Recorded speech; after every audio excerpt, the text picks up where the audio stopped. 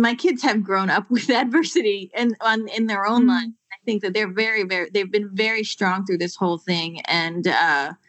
And I think that we're all learning how to be stronger in this, and that we're actually tougher than we thought. And, we just have to stick together with those that we love and count our blessings every day. I mean, that's one of the things we've done almost every morning or in the evening is talk about what we're grateful for and focus on that.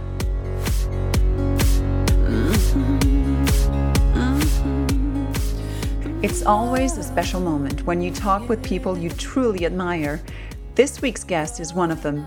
Stephanie Sinclair is a world-renowned photojournalist who focuses on human rights. She has traveled throughout the world capturing impactful images that have truly changed the world. And I'm not saying that lightly. She is the real deal. And I wanted to talk with Stephanie because I'm obsessed with people who live a life of purpose. And when I had my mindset shifts about 5 years ago, that I'll be creating the life that I want to live, when I decided to stop living in and with shame, I decided I wanted to be exposed to people I either cherish or admire.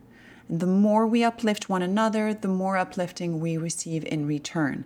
And getting a glimpse into the life of someone so accomplished and using her work to do so much good is a real treat for me, and I hope for you too.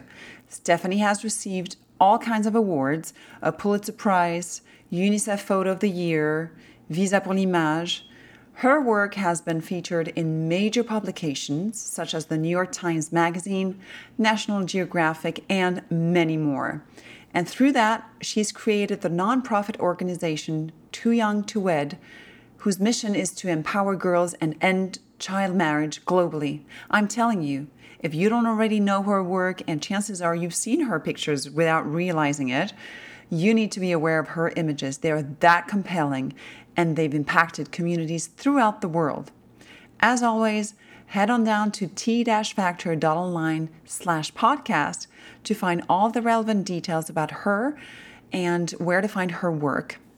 Today, we're diving in her personal life. Yes, we'll get to know what it's like to be a world-renowned photojournalist, but also all the while raising a family and tragically losing a member of her family during this pandemic. I wanted to get to know the person behind the camera. We can talk all day about her achievements, but what made her answer immediately yes to my interview is very touching.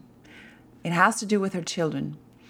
Not only is Stephanie changing lives and cultures with her photography, she has changed the lives of 2 beautiful children with albinism from China, whom she and her husband adopted. There's a lot to be said about being different and out of the norm tall, but albinism is this rare condition that is a difference on a whole other level. In some countries, having albinism can cost you your life or your limbs or abandonment. It is a beautiful difference that we're starting to embrace in the Western world with role models. Lana Del Rey shot this amazing 20-minute video with model Sean Ross. And model Deandra Forrest was one of the beauty queens in Beyonce's video, and she was on our podcast as well. Salif Keita is an international star from Africa, and also we have Winnie Harlow, she's shining a bright light on skin diversity, but she has a condition called vitiligo. I sat down with Stephanie back in June for the International Albinism Awareness Day, when we were all doing our best with homeschooling and work and life. So let's listen into this episode and learn all we can on the beauty of being different. And stay in until the end when Stephanie has a little treat for us. It's so cute, you wouldn't want to miss it. I would hide behind big clothes. June 13th is the International Albinism Awareness Day, and I've been wanting to talk to you ever since I had the lovely Deandra Forrest on my podcast last year in around the same time. Deandra, of course, is probably the biggest female model today with albinism. And on her podcast, we talked about growing up with a difference and how to build a strong character and confidence. And you certainly have a lot of character and confidence through your body of work that we can talk about forever because it's so long. But today we wanted to focus on albinism because you have a strong connection to albinism. And can you introduce us all in your own words to albinism and what it is? Sure. Albinism is a genetic condition where the person who has it is lacking melanin, which is the pigment that provides color in the skin. And for people with albinism, they lack pigment in their eyes, their skin, and their hair.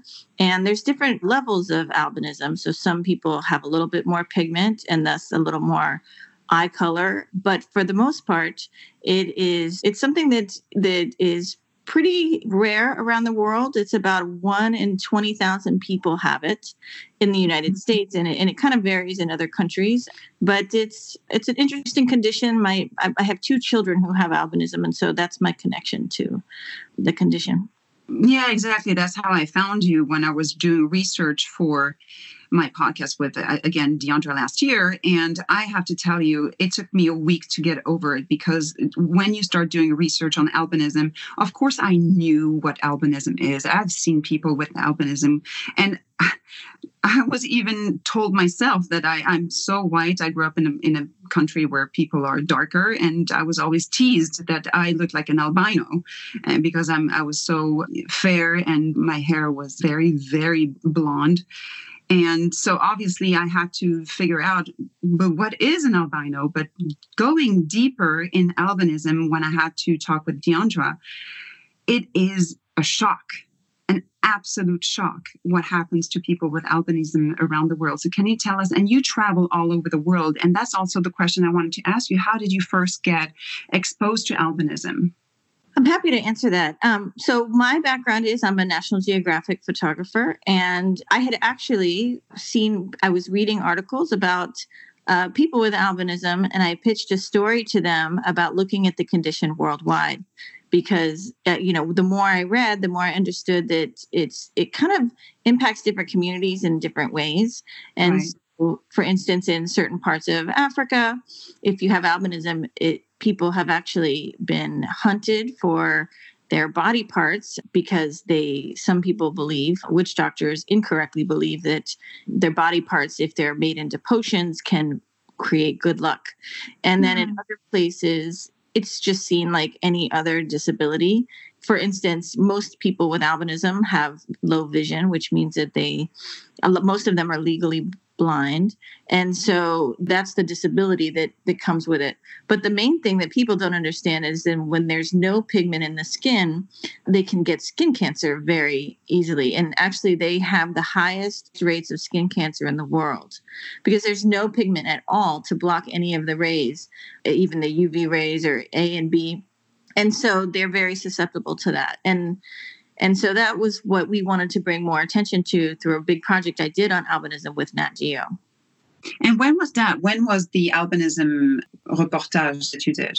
It was published in 2017. And what's interesting is, so when I was doing the project, my husband and I were actually in the adoption process. Mm-hmm. And so we were, part of my project was researching the topic. And I learned that there were many kids in China who were actually put up for adoption, in part because we believe they had albinism. And, this was also during when China had the one-child policy. And so I think that for a lot of, agricultural families, agrarian families, this was problematic. If you have one child that if they have a disability, it was very difficult to then, be able to have a child like that. So there were a lot of children with albinism put up for adoption, and we ended up adopting 2 that were actually brought home in 2017 around the same time, not too long after my children were not too long after the story was published as well. Did you adopt both children at the same time? We did. I don't think China allows that anymore, but we were actually adopting my daughter, and then they informed me about my son and that he was available for adoption, and he was actually part of a hosting program. So they came over. There were several kids who were starting to get a little bit older. He was 6 at the time, and so they brought them to the United States to host them and see if they could find appropriate families for them. It actually worked. Most of the children were adopted committed to be adopted during that time. And so, we ended up bringing both of them home at the same time, and they're best buds. They're actually, so we are actually in my office today, and they're just best buds. They've managed this whole pandemic amazingly, just hanging out together. And I know that their heritage, they're being adopted at the same time, but absolutely their albinism is one of the things that really makes that bond strong. Well, bless you. It's not easy to have one child at a time, but you have the courage of bringing 2 at the same time. So really bless you and your husband. Thank you. No, it's a blessing for us. They bring us a ridiculous amount of joy. In fact, my daughter was sitting here with me yesterday, and she was telling me that her that she has a powerful heart.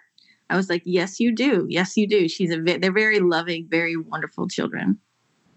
Can you tell us more what we can do to help around the Albinism Awareness Day? Because the UN has decreed June 13th as the Albinism Awareness Day. And how impactful is that, do you think, for people with albinism around the world? I know it means a lot to people that have albinism. I mean, last year we did a campaign in New York. We did a Times Square billboard. So Deandra was part of it, and several other models that had albinism, and my children were also part of it. And so I think that, I think it's really wonderful. It makes them it helps them feel valued, and a time just to celebrate their differences. And so I think as far as to help, I mean, there's many ways to help. I think just, spreading awareness is always helpful. But I think there's also organizations you can support that help kids with scholarships, because they need a lot of extra support. They need glasses. They need, all different types of accommodations, advocacy, all kinds of different things. Yeah, and you definitely talk about that also. Do you have all that information on your website? I don't currently, but I can share it with you. So you have, there's, I can send you a link to the albinism projects we've done, and I can certainly share contact information for the different organizations that are serving people with albinism. Oh, that would be great. Yeah, thank you. I mean, your website is focusing more on your Too Young to Wed organization, which is also something that is very impactful. And you definitely lead a life of purpose and meaning. And that's what we like to highlight here at the T Factor. So you definitely have a lot to teach us all. And I wanted to know if you have thought of the ways that you're going to help your children build a confident character, if they might be bullied at school, like how do you foresee building confidence? I mean, the biggest struggle they have so far, because they just finished 1st and 3rd grade. So the kids, they're still pretty young. So the biggest struggle they have right now is keeping up with their peers in school and reading in specific, because it's just so, their eyes fatigue. When you have visual impairment like that, it's just exhausting for your eyes to constantly be kind of finding words. And so I think finding accommodations, being able to have access to technology, all of those types of things have been the kind of the biggest struggle in helping them keep up with their peers in class. And I think that keeping up with their peers is what's going to make them feel confident when they feel like when they're falling behind or their friends are, those are the types of things that I think will hurt their self-esteem. And so it's really hard to keep them up to speed in that way. Do people with albinism, Deandra talked about the fact that she switched schools. So when she switched high schools, that was a big turning point for her, where she went to a school for people with eye impairment. Is that what you say? Do you think that children with albinism should be, it depends on the level of their eyesight, but should they be going to a school for people with eye difficulties? I think it depends on where you live. So we are in the suburbs of New York City, and we have really amazing school districts out here, and so they make a lot of accommodations and have been we have like vision therapy and orientation and mobility training and all kinds of different things that are offered for the kids out here that we don't have to send them to a school for the blind.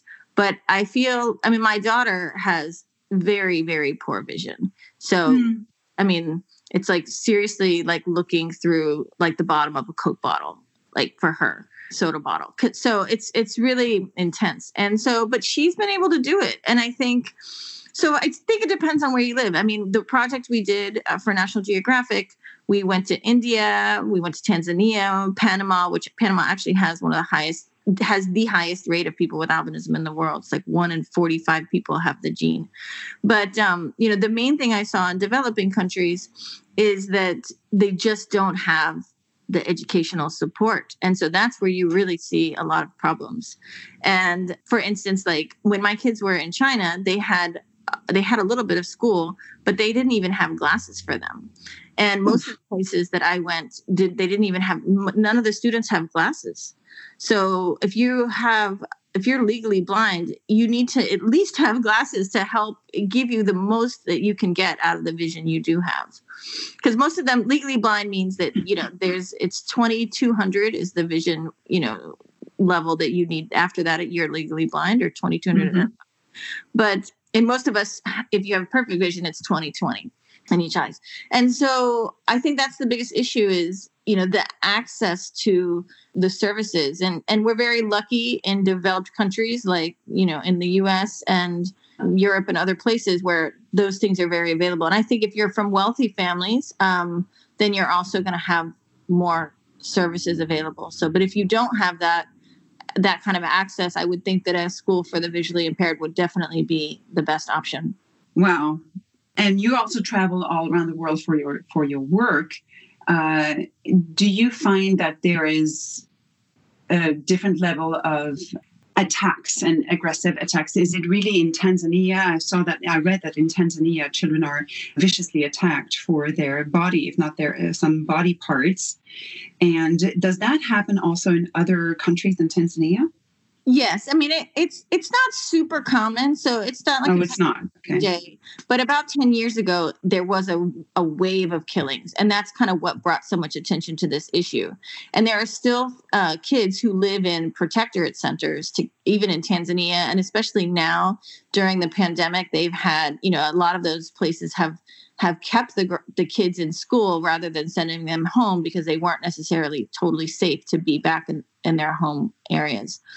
And that's, if you think about that, like, even though there haven't been a lot of killings lately, just the idea that children would spend, their whole, their lives in these schools and not seeing their families that's very difficult. It's very unfortunate that even the concern of that would keep kids away from their families. So, it's quite inconceivable, yeah. Yeah, and it does happen in many places, in a few different countries, not just Tanzania, that are in Africa.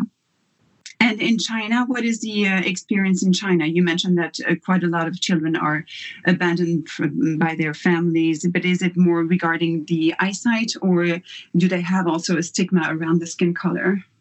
I haven't spoken to a lot of, I don't know any of the family, right, who made the decision to put their children up for adoption. So we can't really say.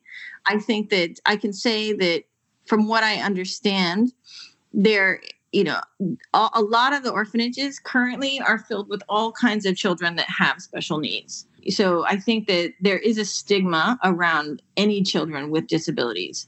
But at the same time, when you look at, I've seen when I was kind of researching our adoption, there are short films and things that were made about the pain that families go through to put their children up for adoption. So we don't know why they're up for adoption. They may do it because they don't feel like they can give them the care that they need. So it's hard for me to kind of say why. I do know that there is an albinism organization in China that has that's worked with the main organization here in the U.S. called NOAA, and Albinism Advocacy Organization, and so I know that there's more and more acceptance, but yeah, it's complicated to really know the full reasons behind why the kids are put up for adoption. I see.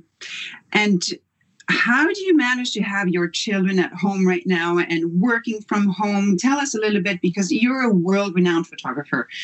And how do you manage to with your life today and your 3 dogs? Do you still have 3 dogs? Oh, yeah. So cute. Can you tell us how you balance your work and family life? How does a day of work at home look like for you right now?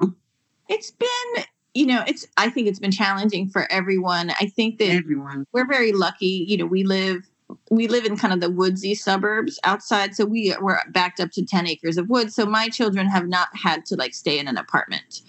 Right. We've gone outside every day. And so we're very, very fortunate that we've had that experience. I mean, I think that, I haven't been photographing too much. I've photographed them. So I photographed our experience. And my husband is quite a good photographer as well, even though he's an attorney. But he learned from the best. I'm kidding.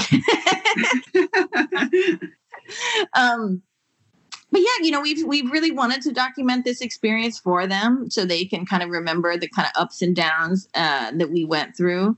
My dad actually passed away during the coronavirus pandemic. And so that's been... I'm so sorry.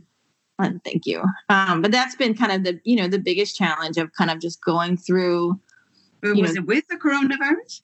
It was actually as a result of he had heart issues and wasn't able to go to the doctor to deal with them. Oh, I'm so sorry. Yeah. And so, I think that when all is said and done from this pandemic, we're going to see a lot more devastation that was as a result. But I think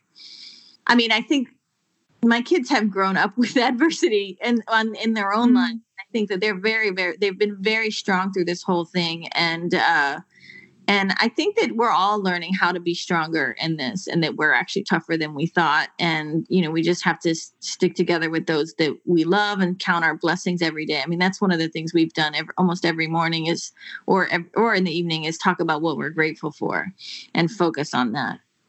Oh, well done. I love this ritual. And your children, you managed to do that with your children? Of course, yes. Oh, well done you. I'm taking notes, I'm telling you. I mean, it's time. We go through waves of, it's going well this week. And then the following week is just, and we forget that there are those rituals and those little things that we can add into our everyday life that just take pause and make us remember that we're doing good. Yeah, I think all things considered, I mean, I can't speak for everybody, but in my family, we've had our loss, but we are also have a lot, we have, like I said, my children do have these services, and we have been able to kind of, even have some of that at home. They've given us homework vision exercises at home and things like that. Mm-hmm. So we're still very fortunate, even with everything. Of course, and especially you, because you've seen atrocities that we can not only imagine, and you've managed to keep your sanity through all of this. So it's, at least that's what we think. I think it has helped with perspective. And, because I was a conflict photographer and I've covered human rights issues around the world. And I remember one of the people I follow, an organization called Shiros. It's in India, and it's a camp. They have a cafe, but it's run by acid attack survivors. And I remember watching them early on in our kind of lockdown situation, and they were posting these beautiful inspirational stories. And those young women have already been through the worst things that can happen to you. And they were telling everyone to kind of keep their chins up, and that it's going to be okay, that no matter what happens, you adjust and you learn to live in a different way, and you can still find joy in no matter what. Well said. That's true. So when you travel around the world, I did ask you to think about 5 things that you cannot live without. And yeah, I'm wondering, what are the 5 things that you cannot live without in travel or at home? Are you talking about like physical things? Are you talking about during travel? I'm a little unclear on what you're. I often talk about what people cannot live without in the fashion world, because we talk to a lot of tall women and men. But I'd like to know how the life of a photographer is, or a photojournalist is organized, and if there are, what are your top 5 things that you use in your everyday life? Could it be your camera? Could it be your favorite coffee brand, or your favorite, scarf when you travel? Because we like to have a little bit of an insight as to how people live. That's a good question. I would say, because I was traveling for my work before we had the internet the way we do now. And so I think just having connection is, in no matter what, is really important, particularly when you have little kids. So it's been much easier when I have had assignments and they've been in other parts of the world, to be able to talk to them every day. So I think having connection is super important and a game changer really for international travelers. I would say the things that I can't do without, the other things would be definitely coffee. I don't necessarily have, no matter where I'm at, like coffee is a must. I mean, I'm even from like war zones, like if there's no coffee, there's no work. Like we're not doing it. So that's definitely one of them. I would say my husband about 10 years ago gave me a little compass that I put in my camera bag. So when I travel, it's always just to remind me where home is. That's the idea of it, that there's always find my way back home. Mm-hmm. So I always take that with me when I travel. And I would, there's definitely creature comforts that are essential with international travel. I would definitely I think that for me, my brain doesn't really shut off very well until it's forced to do so. So I think having a good program to watch at the end of the day, even if it's just in bed, on your iPad or on your phone or something. I think it's just having something to turn the brain off and kind of moving through shows. I just started watching the new Queer Eye last night, and it was just amazing because it's just something that, there's so much positivity in it. And I think we need as much positivity right now as we can get. Absolutely.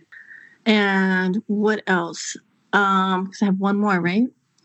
Well, I'm sure your camera is also something that you can't live without, obviously. Yeah, I kind of figured that was a given. Yeah. But so yeah, I would say, I think that but what I also really love is the ability to do video. I find that the videos that I have are just as important as the photographs.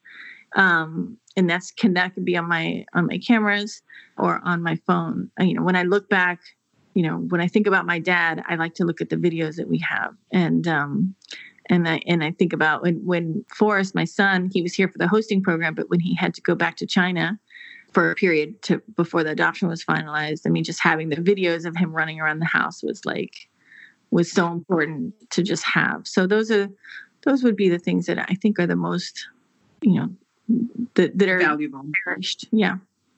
Amazing. Well, thank you so much, Stephanie. I know you have to run, but it's been an honor for me to talk to you because you are such an accomplished person. And as I said, you live a life of purpose and meaning, and we can all be inspired by all the things that you do. I wish you really all the best with your children and your family and moving along. And I'm sorry for your loss. Well, people forget, that, there is a coronavirus, but so much pain also with other illnesses. No, I appreciate that. Do you want to say hi to the kids? I can bring them in here just to say hi for a minute. Oh, with pleasure. Okay, hold on one second. Hi, children. Hi. Hi. Hi, I love your red glasses. I used to have red glasses as well. It's pink in the inside. Oh, they're pink inside. Uh-huh. So what do you like about Albinism Awareness Day? Well, we get to wear white. Yeah, we do. We do because they wore white last year. So they, just kind of. Do we have to wear white? I'm happy to wear white as well. I didn't know there was a white. Okay, I'll do that as well. And It's on Saturday. yeah, it's this Saturday. So I did an interview with her that they're going to publish so people can learn more about albinism. Mhm. Pretty cool, right? So we're going to be in the news. Well, kind of, yeah. Yeah, it's going to be on a podcast, so you will be able to listen to it. Yeah, radio show. This? Yeah. Yeah, like a radio show, exactly. So what are they going to say? Well, we'll talk about it later, but yeah. but isn't it nice that she really wanted to learn a little bit more, and then the people that will listen to it, she's helping to educate them about the issue. Mm-hmm. So one of our issues is that we are a little bit blind. I used to be colorblind. I can see a lot more clearly. You can see the colors now? Yeah. Yeah. Did you know that plants have albinism too? There's plants that have albinism, not just animals. I don't know. And and fruits. There's actually a white strawberry. Yep. I've seen the white strawberry, but is that natural? I thought it was, or is that natural in nature? Yeah. There's we've done some presentations in school, and yeah, they have plants that have it, as well as animals. Oh, that's such a treat. Thank you so much, Stephanie. Thank you so much. I appreciate it. Catch up soon. Take care. Take care. Bye bye.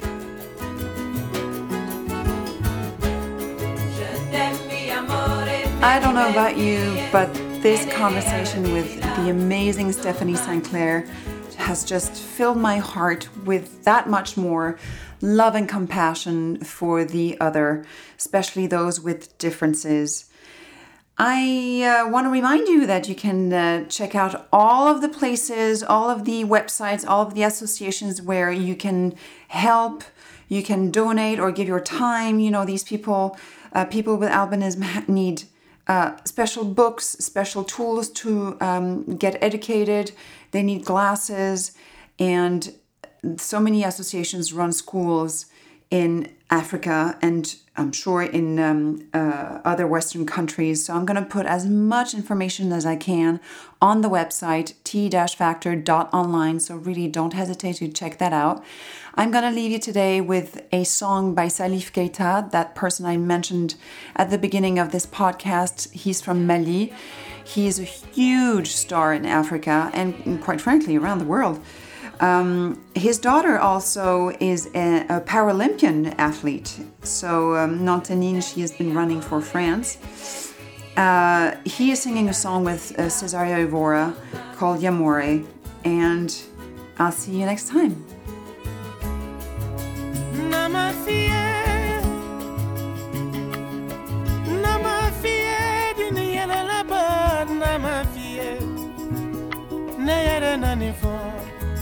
Diana moko fie Nero sila donc il a kola Ah il est ne la muluku moso Diana moko fie Soro fale moso nyuma na osikote No Ne kona ne ilele fe Je t'aime mi amore vedi per fie E nelle arabi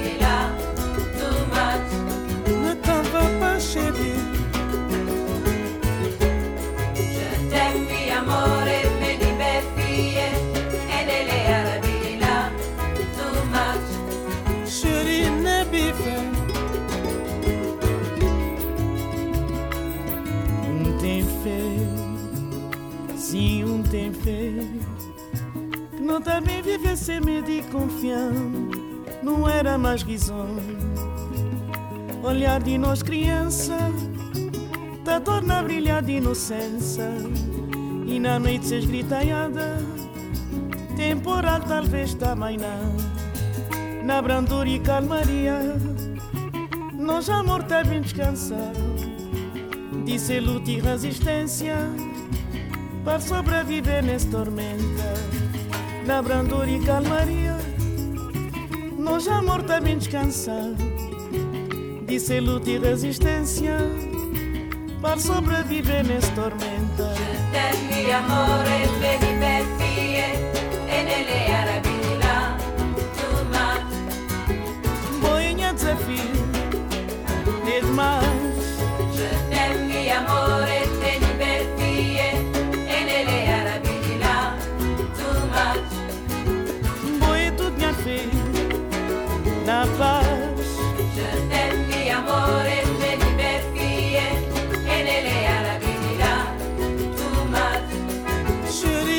bife. Je t'aime, mi amore, veni befie, e nelle arabila, too much. Moinha desafio, desde mar.